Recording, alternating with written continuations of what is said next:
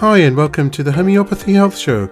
I'm Tjok, a fourth generation homeopath with over 25 years of professional experience and practice in this field of healing. The Homeopathy Health Show is the online voice of homeopathy around the world, promoting and raising awareness of this truly unique complementary system of healing, which is suitable for all ages, young and old.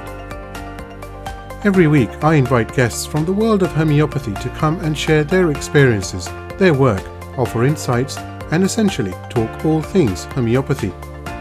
Why not visit www.liketreatslike.co.uk and click on the radio and podcast button to listen to the latest episodes. So let's begin today's show here on UK Health Radio, the world's #1 talk health radio.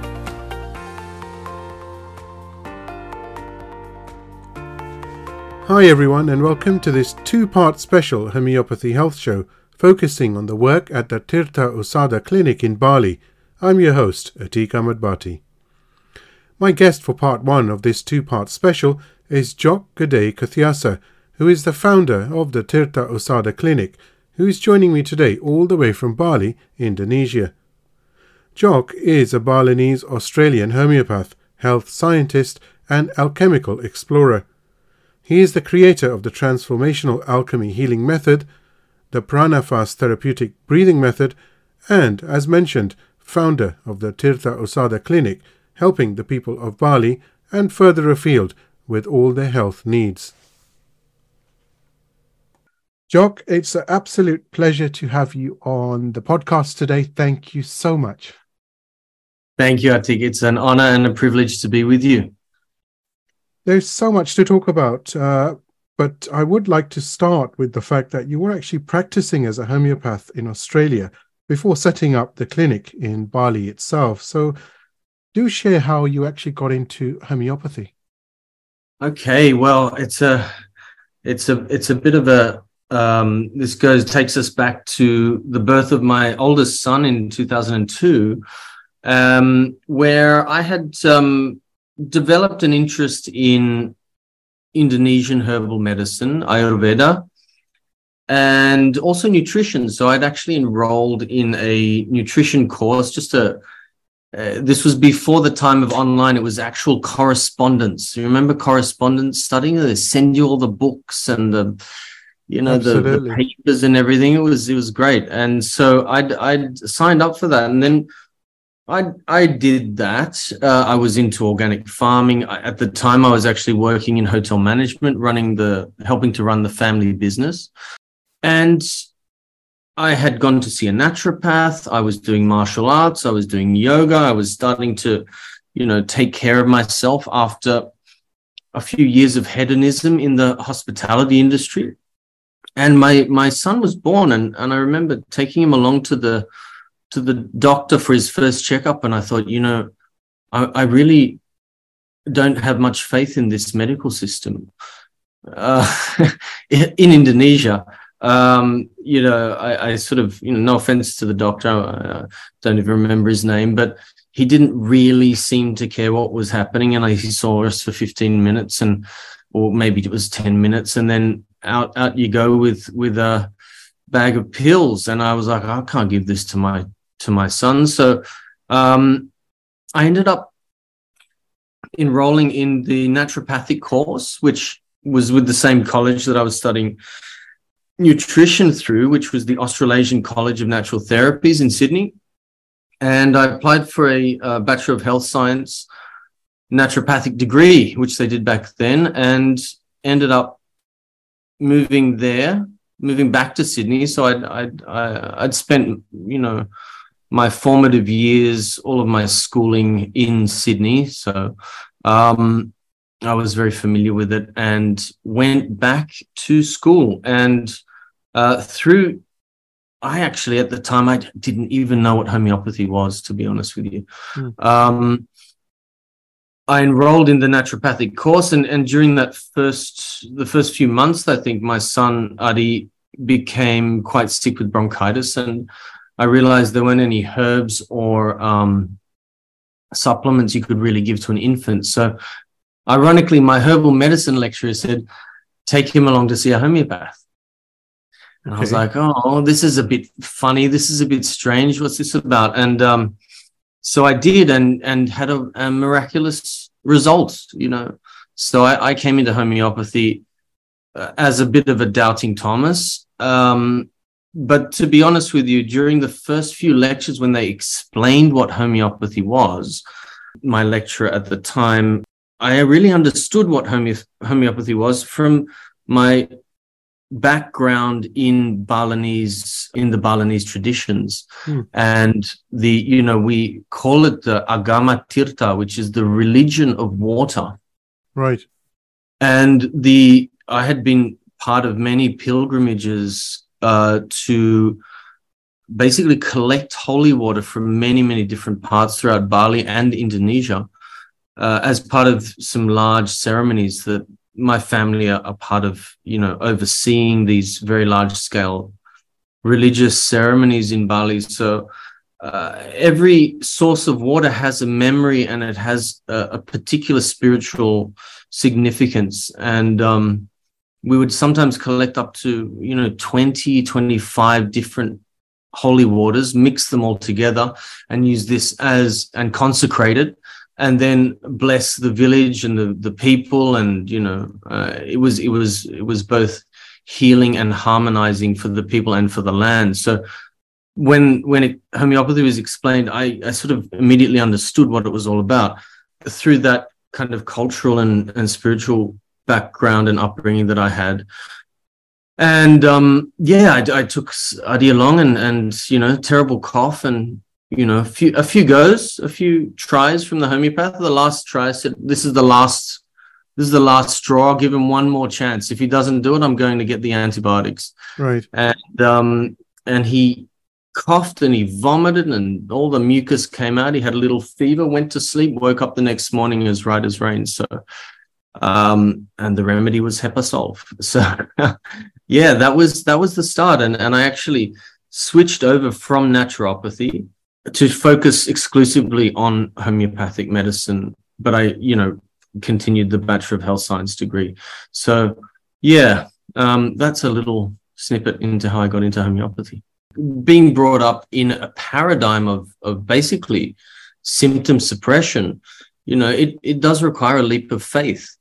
But there's also an intuitive knowing when that happens. Sometimes especially as a parent, I think it's a bit different as observing it on your own child. You sort of, there's sometimes just an instinctive knowing that that's the right thing. It feels right. It felt right for some reason. And I mean, as homeopaths, we teach that, don't we? Yes. to our patients and clients. Yeah. It's about empowerment at the end of the day, isn't it? It's about most definitely having that empowerment and removing that fear, because then diseases are not something to fear. They're a process which you have to go through, and you have to take remedies and whatever it is. And we're going to talk about some of the amazing work you're doing alongside homeopathy. And it's like a complete health unit, and off you go. Exactly. Yeah. The realization, we are not taught in school that the body can heal itself anymore, but it's actually a universal truth. Before you moved to Bali, though, how was your practice? You were practicing after your studies in Australia itself? Yeah, that's right. So I went straight from, I wanted to make sure I went straight into practice because I think, a lot of people graduate in something like homeopathy or naturopathy and they sort of hold back for a little while, and it's very hard to get into practice once you hold back for a while. You've got to, you come out and you continue your education for the rest of your life, basically. But that next 5 years, I think, is the first 5 years of practice is very heavily colored by what we learn, and also by connecting with mentors and colleagues. So I went into practice in Sydney in 2007. I became a member of the Australian Homeopathic Association, and I served on the New South Wales committee. I wanted to immerse myself in homeopathy from every level I possibly could. And I straight away signed up for that. And it's one of the best things I did. And I still have friends and colleagues there. And I went into, funnily enough, I'd lost my job. I was a tea master while I started, while I was studying homeopathy. I joined a tea company and went from a shop assistant all the way up to the guy who buys and tastes their teas. And then the tea company sold to Coca-Cola, and I lost my job immediately. So with a child and a family in Sydney, it was a bit of a blow. So a friend of mine had opened a cafe, a Spanish cafe. And so I went there and I washed dishes, made coffees, waited tables, with this new degree. And God works in mysterious ways, as we say. And it happened that cafe was across the road from something called the Blues Point Practice, which was run by an acupuncturist, Trudy Zip, wonderful practitioner who's still in practice. And she would come across and get her salad sandwiches every day. And she found out I just graduated, and she sort of looked at me and she said, do you want to come and work in my practice? And I was like, yeah, I would, And she said, I'll just give you 1 day a week. I've got a room there. And so I started my first practice there, 1 day a week. I paid more in rent than I made in fees for the first couple of years. And then I was very fortunate to see a little advertisement in one of the journals that the eminent homeopath Peter Tomanello in Sydney had an opening in his clinic. So I applied for that, and I ended up working those two clinics. And so Peter was really one of my first big mentors in homeopathy. I'm very, very grateful for all that I learned in his practice. And he introduced me first to also kinesiology in homeopathy, to the gemstones. I'm not sure if you're familiar with his work. And I did the postgraduate course with Alistair Gray. He ended up becoming also another great mentor of mine in Sydney. And I would go back to Bali every year for holidays. Sort of a month holiday. And what happened was, your first few years of practice in Sydney is a pretty hard gig. Australians are, natural therapies in Australia, it's, I take my hat off to all the practitioners there, because it's not easy.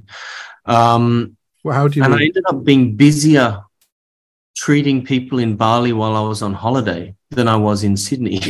So, why do you say it was difficult in Australia? Why is that? The mindset, Australia's a hard gig, Homeopathy is not liked.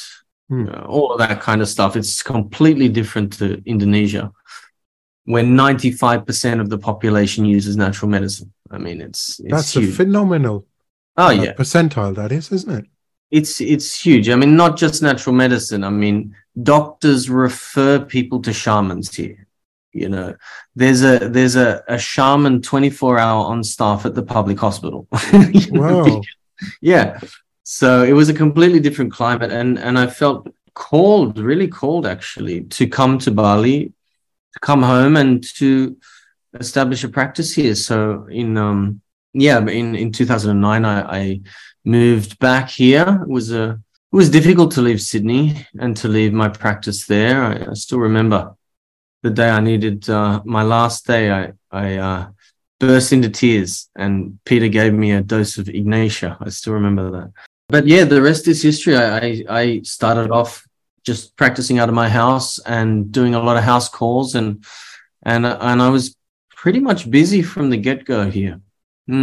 What was the main focus? Was it really just for you to be able to expand your horizons, for you to develop, as in specifically moving to Bali, or was it this huge percentile of such a large majority of the population are aware of natural therapy, natural remedies, naturopathy, natural medicine, homeopathy?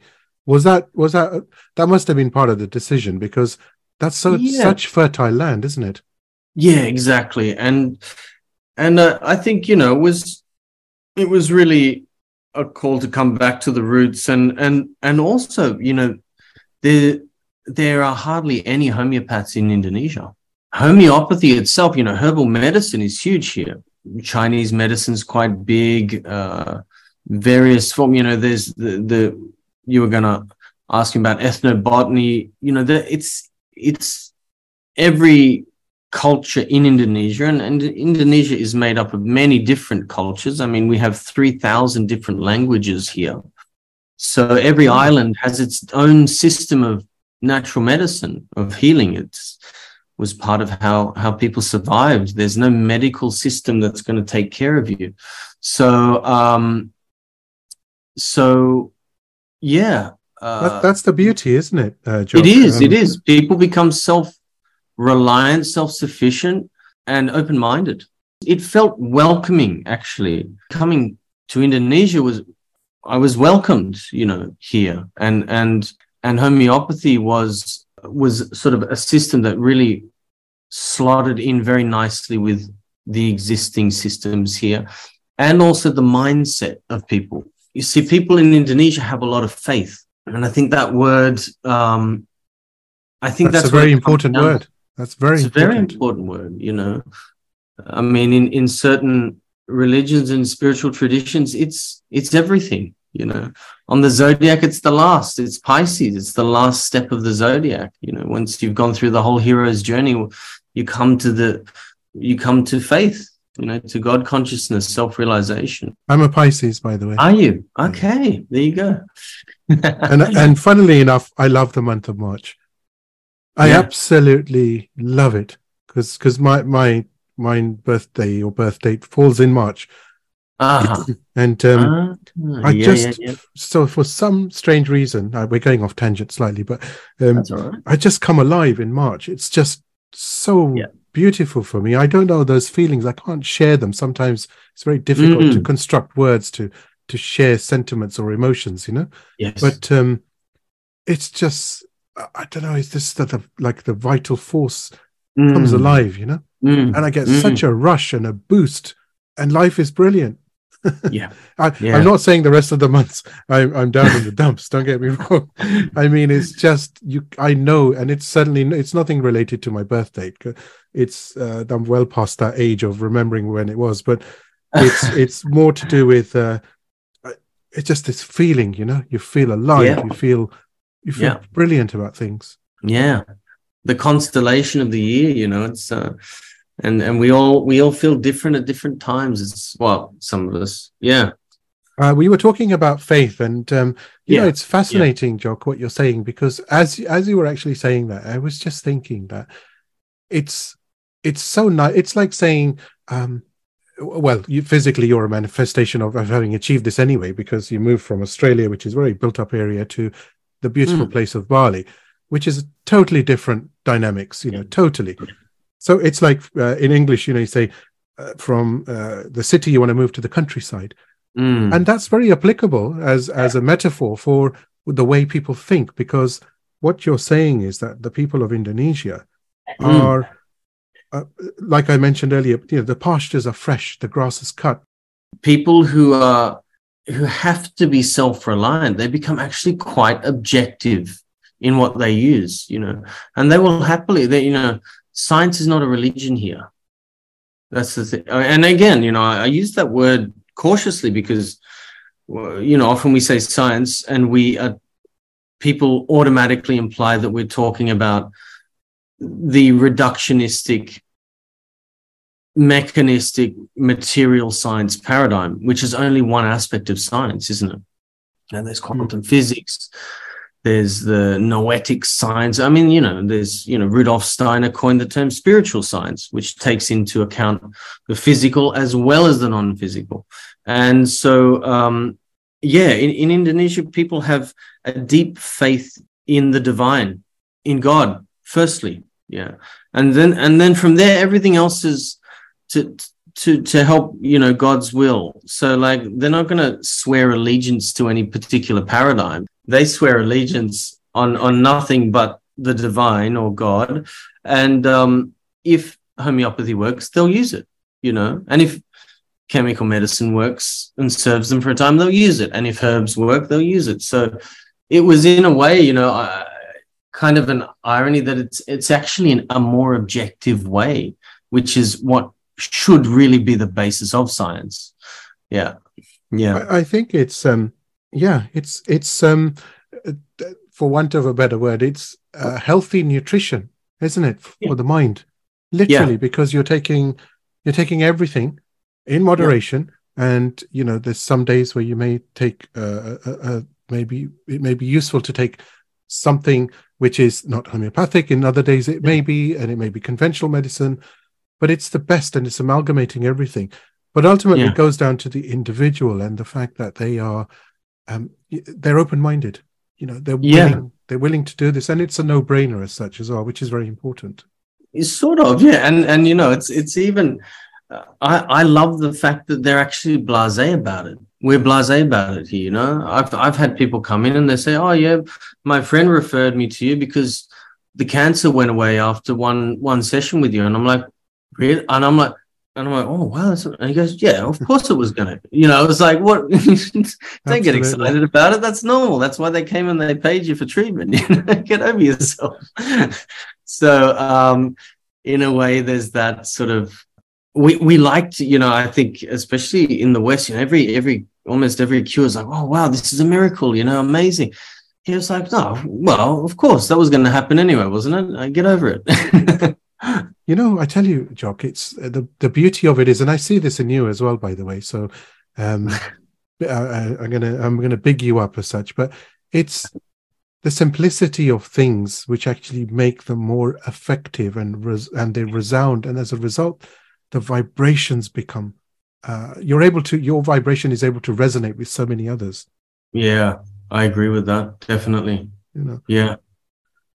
What did you have the idea already moving to Bali about setting up the Tirtha Osada clinic, or was that something that developed later on? Well, yeah, when I moved here, I didn't have visions of making a clinic. I just wanted to practice, in my whatever room I had, make a little clinic, and just be I think, especially at the beginning of practice, you're just happy to have even a few patients a day. And so that was already, my mind hadn't gone into anything larger than that. I ended up teaming up with a natural medicine collective that was in an area called Seminyak here, which is now sort of a beach club, nightclub, cool area down near the beach. And there were osteopaths, who became very good friends of mine, Jonathan, Lefebvre, Delphine. There were psychologists, and so I joined their outfit as well. So I had my home gig, and then I had a couple of days down with them, and that clinic ended up disbanding, and I bought the owners out, and I set up Tirtha Usada in that clinic in 2014. So up until then, I'd just been in private practice. And yeah, because I saw the energy that's also generated when holistic practitioners of, the same basic philosophy come together, you get also an exponential effect. We had acupuncture, osteopathy, hypnotherapy, all sorts of different interesting modalities come through. And that ran in, I kept that one going up until, when was that? About 2018, I think. Right. Yeah. And then I moved my I'd always kept my my Ubud practice going in my room here, which is in the family property. And then I thankfully, actually, I closed that down not too long before COVID hit, because that would have been a disaster, actually. Yeah. So yeah, everything worked out well. But that was the springboard for creating this collective. And so, yeah, I've kept that going here, and we have different modalities come through here. And it also gave me an opportunity to focus more on the lab, because I love making medicines as well as prescribing them. Right. I love it. I've always been into brewing stuff up, and I was very lucky actually in my education to we had homeopathic pharmacy as a subject, and my lecturer was Peter Berryman, who was actually an alchemist, as well as a naturopath and a homeopath. I took a liking to him, and he took a liking to me, and he saw that I was very curious about it, and I think I'd gone into my local library in North Sydney actually, and looked for whatever book I could find on homeopathy, and the only one they had, I think they had two books in there. One was like a sort of a home prescriber, and the other one was about, and I can't remember the author or the exact title, but it was basically the alchemic. It was all about the connection with homeopathy and alchemy, the tradition of alchemy, and how much of homeopathy actually came from that tradition. So I sort of devoured that book, and then I put a few extra questions to Peter, and he explained to me the method of spagyric extractions in alchemy, in practical plant alchemy, and got me onto the work of Manfred Unius. He was really, one of the authorities on.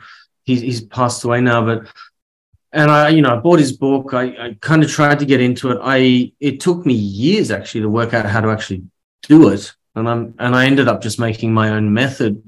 But that sort of took me into the realm of alchemy, and it had always been something that I'd been curious about.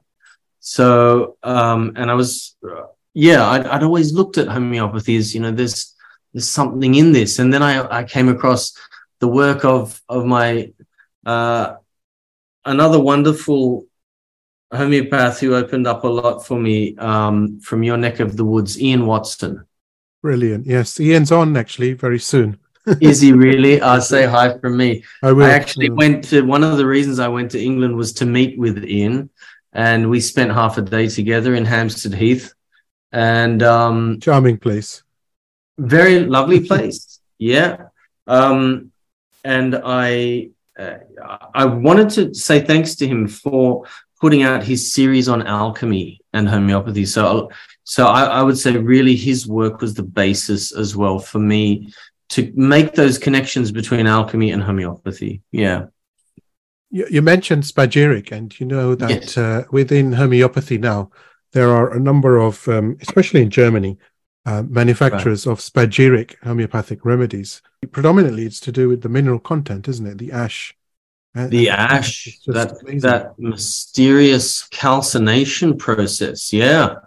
Yeah, really, as soon as I read about what is, really the basis behind spagyrics, the body, the soul, and the spirit. I mean, this is really what we're working with as practitioners anyway, isn't it? Fascinating story, all this.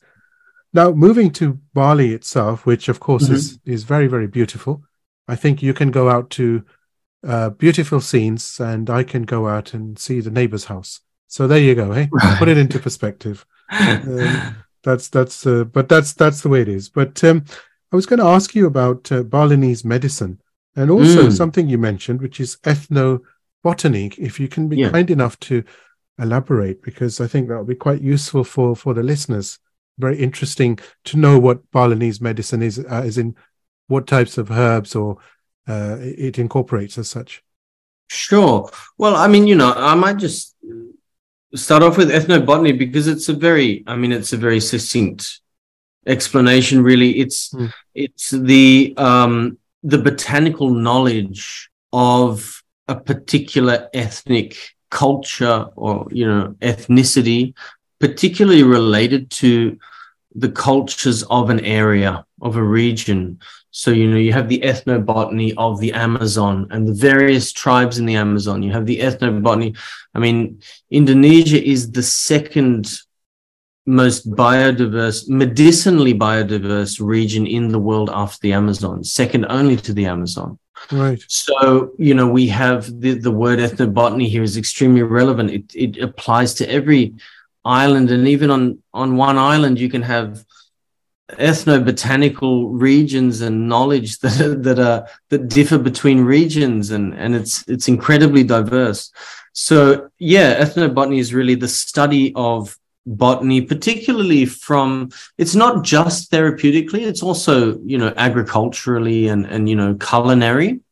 But yeah, through the understanding of how that has been handed down, mostly through oral traditions in a given ethnicity or culture, unique to a particular region. So that's really the kind of umbrella, I guess, succinct definition of what ethnobotany is. And it really applies to what we do in Indonesia in the different regions. And Bali has its own ethnobotanical, but also system. It's not just limited to plants, actually. There's a system of healing here, which we call usada. Usada means healing, basically. And there are several different classes of healers in Bali. So you have the Balian Usada, and Balian basically translates as seer, a seer. Right. A shaman or a seer. And so you have ones who specialize when it's Balian Usada, they learn their craft, like we learned how to practice homeopathy, or you learn herbal medicine or anything. So it's a learned craft, and there are sacred texts written in the traditional on the palm leaves, actually, a little bit like in southern India. We use the same method actually for recording things. That they last a very long time. They're incredible. Writing on palm leaves, and so they're called lontar. So the lontars are the sacred texts written in our ancient script, Kawi. And so you can learn that, and it's usually handed down through families. So I do come from a family who are keepers of these texts. Oh, fascinating. Do tell more. I have, one of my late uncles was really one of the most famous Balinese healers on the island. He passed away recently at the age of 92 and was still treating people up until the end, really up until just not long before he passed.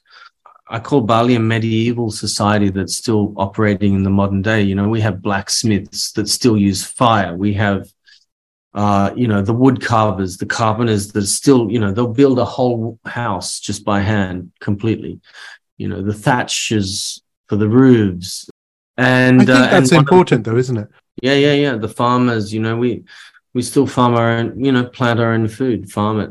And, you've got your fishermen, generations, and it goes down through the generations. You have your priests, you have all of this. So, one of the callings in that lineage is to be a healer. Yeah. Amazing. And in your generation, are you the only healer? Well, I have an older cousin who also has taken that on. Yeah. Right. So I'll actually sometimes refer people to him. Tjok, the work you're doing is absolutely amazing. And actually, I must say a very big thank you to Yagoda for actually introducing us, which is brilliant. As a new friendship has formed as well, too, actually. Yes. So, that's just brilliant in itself. But thanks, Yagoda. Yeah, I'll tell her after the podcast as well. Yeah. Now, you do so many workshops, and I have heard, on good authority, of course, that they are really phenomenal and they're very knowledgeable. So do give us an idea of sort of the workshops and the retreats. And I know you do courses as well, and what's involved, what you're sort of focusing on, and this journey that you're taking your students on. Well, I think we all come to a point, perhaps, in our practice where we want to share something, and we want to bring something to the lives of others. And I went through a bit of a process with thinking. It was almost a frustration, actually. It was, I wish people could do this on their own. So, and in Indonesia, like I was saying before, people have a thirst to learn this. They really want to learn. And so in around 2016, on the behest, I'd been pestered by many of my patients in Jakarta. They'd been saying, come on, you got to run a course for us. You got to teach us how to do this. And I'm like, I never wanted, I'd never thought about teaching, to be honest. It scared me a little bit. I felt a large amount of responsibility. And I'm a bit of a perfectionist sometimes. And, you procrastinate on these things and you put it off and off and off. And I remember I went along to two lectures done by anthroposophists. So Waldorf Steiner teachers, because I'm also part of the founding of the first Waldorf Steiner school in Bali as well, along with many other, well, not many, a couple of other parents who we all got together and decided to make this. And I remember watching, because anthroposophy is also, I have to mention that it's really one of the philosophies that lies behind a lot of the work that I do, and how I'm actually able to explain homeopathy to people. And I watched these teachers give lectures, and I was thinking, how do I put my PowerPoint presentation together? How do I do this and that? How do I make it look schmicko, and stood up and said, we don't use microphones and we don't use PowerPoint presentations. And they wrote it beautifully by hand on a blackboard. Right. And I felt this level of warmth in engagement. And I remembered everything I learned on those few days. And after that, I was like, I can do this now, because that's actually how I want to teach. So to this day, I think I've used a PowerPoint maybe in a couple of my lectures, and they're the cop-out ones. I often don't use them anymore. People fall asleep. So all of my teaching is done mostly without microphones, unless it's larger audiences. I do obviously do online, so I record it as well. But yeah, it's all done by hand. And my first one was really, and my first, and I still remain. I just taught this last week, is the healing power of homeopathy, and I describe it as a course for anybody who wants to learn about homeopathy, that encapsulates about 1 year of what I learned in university in 2 days. Wow. So, it is ambitious. Unfortunately, the proof is in the pudding that I've continued teaching that course from 2016 until now, sometimes up to 5 times a year. So the group that I have, half of them drop. They're like, "No, this is too much," and that's okay. But the proof is that what has happened is an entire community has grown from that, of both lay people, doctors, dentists, psychologists, corporate high flyers, police, people from all walks of life in that group. It's at about 400, maybe 500 people now, 2 WhatsApp groups, and everyone helps each other. I think I was inspired by reading the history of homeopathy in America. There's nothing more rewarding for me than to see people do that work on their own, and you'd be surprised that I've got midwives on there. I've got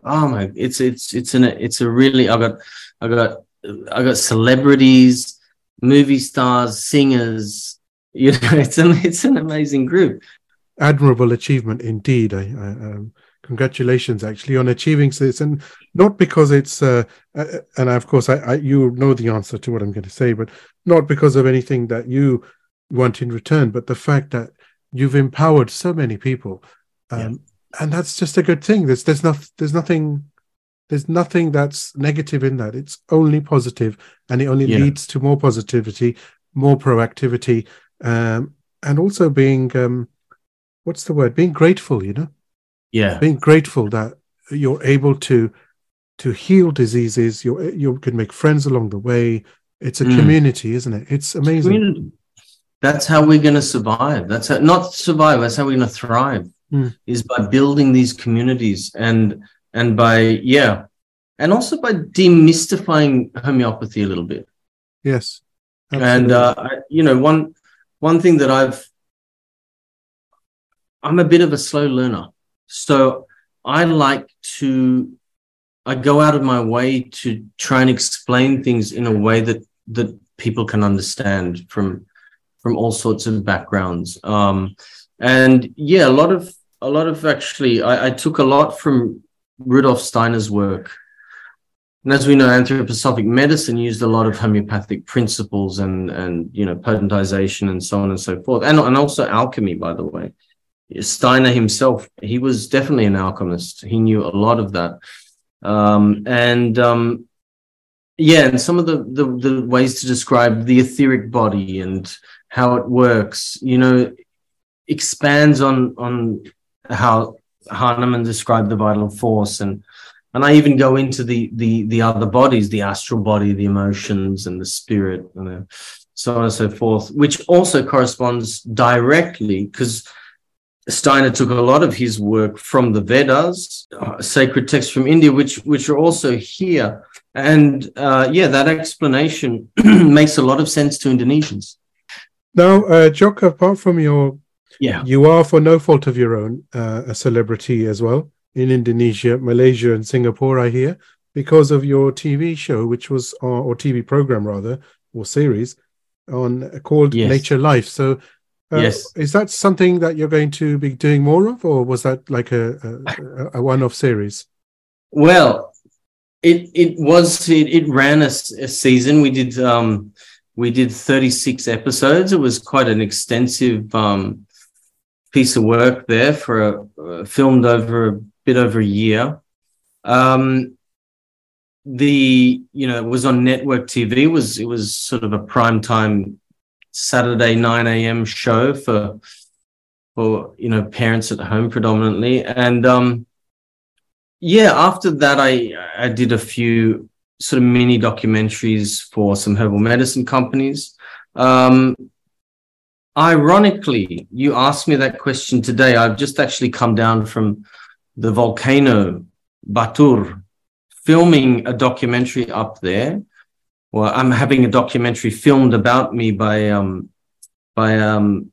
two Hungarian filmmakers, Ondras and Esther, who have just finished a series of documentaries on Gabor Mate. I don't know if you know Dr. Gabor Mate. No. He works on a lot of trauma healing and things like that. And he actually asked me that question. He said, "Don't you want to start filming again? Don't you want to do something?" And I sat down and I thought, you know what? I wouldn't mind it, actually, to be honest. It was a lot of fun. We went on some crazy adventures. I jumped off 15-meter waterfalls, and I went paragliding while making, Apis mellifica in a village in Java, or like getting some sepia out of the sea in Lombok and I actually potentized it on the beach in Lombok. I mean, there's some interesting stuff in that. Wow. But it's not out of the question. But at the moment, my focus is really on education. And just to finish up on your last question, I don't think, I didn't talk about the retreats that I've been running, which are basically nature immersion retreats based on the elements, where we also look at, I've studied breathing methods like Buteyko and pranayama. So I put together a method of I don't like to call it breath work because it gets thrown around so much, but it's corrective breathing techniques, basically, which are very effective for things like asthma and all sorts of, even sinusitis, rhinitis, but also the nervous system, the vagus nerve and the importance of that, and realizing that, yes, we can give medicines, here and there we can get all fancy with that, but if we're not breathing properly, it's really the foundation of life. It's the thread that attaches us to, you know, the soul and the spirit to the body. So I've been running those, you know, where we get into nature, we look at the element of fire on one day, the element of water on the next, the element of earth, air, and finally ether. You know, the last question I have for you, and this is by no means the last question per se. What I mean is I do certainly hope that you will come back later this year and we can talk a bit more about this amazing work that you're doing. But I wanted to end with something light-hearted, or maybe it's not, I don't know, depends.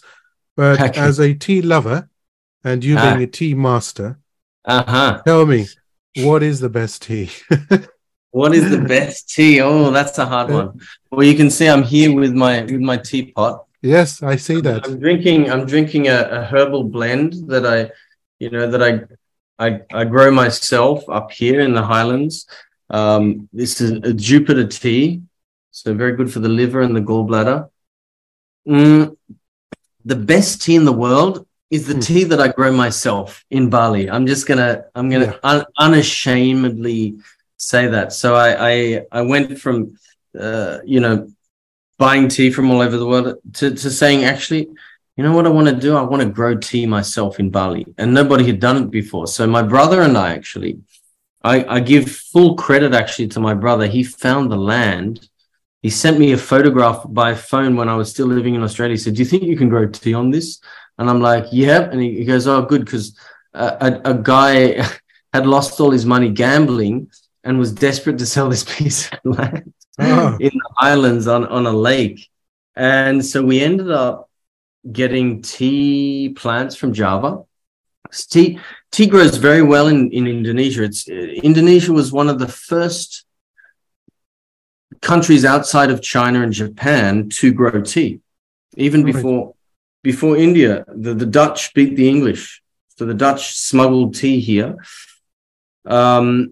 And so we have very old tea plantations in Java, and we ended up sending 100 tea plants over here, and we planted them up at about 1,200 meters above sea level. And so, yeah, we have a little tea garden up there, about half a hectare, and we hand roll it, hand process it, fire it on wood, and that's the best tea for me in the world. Yeah.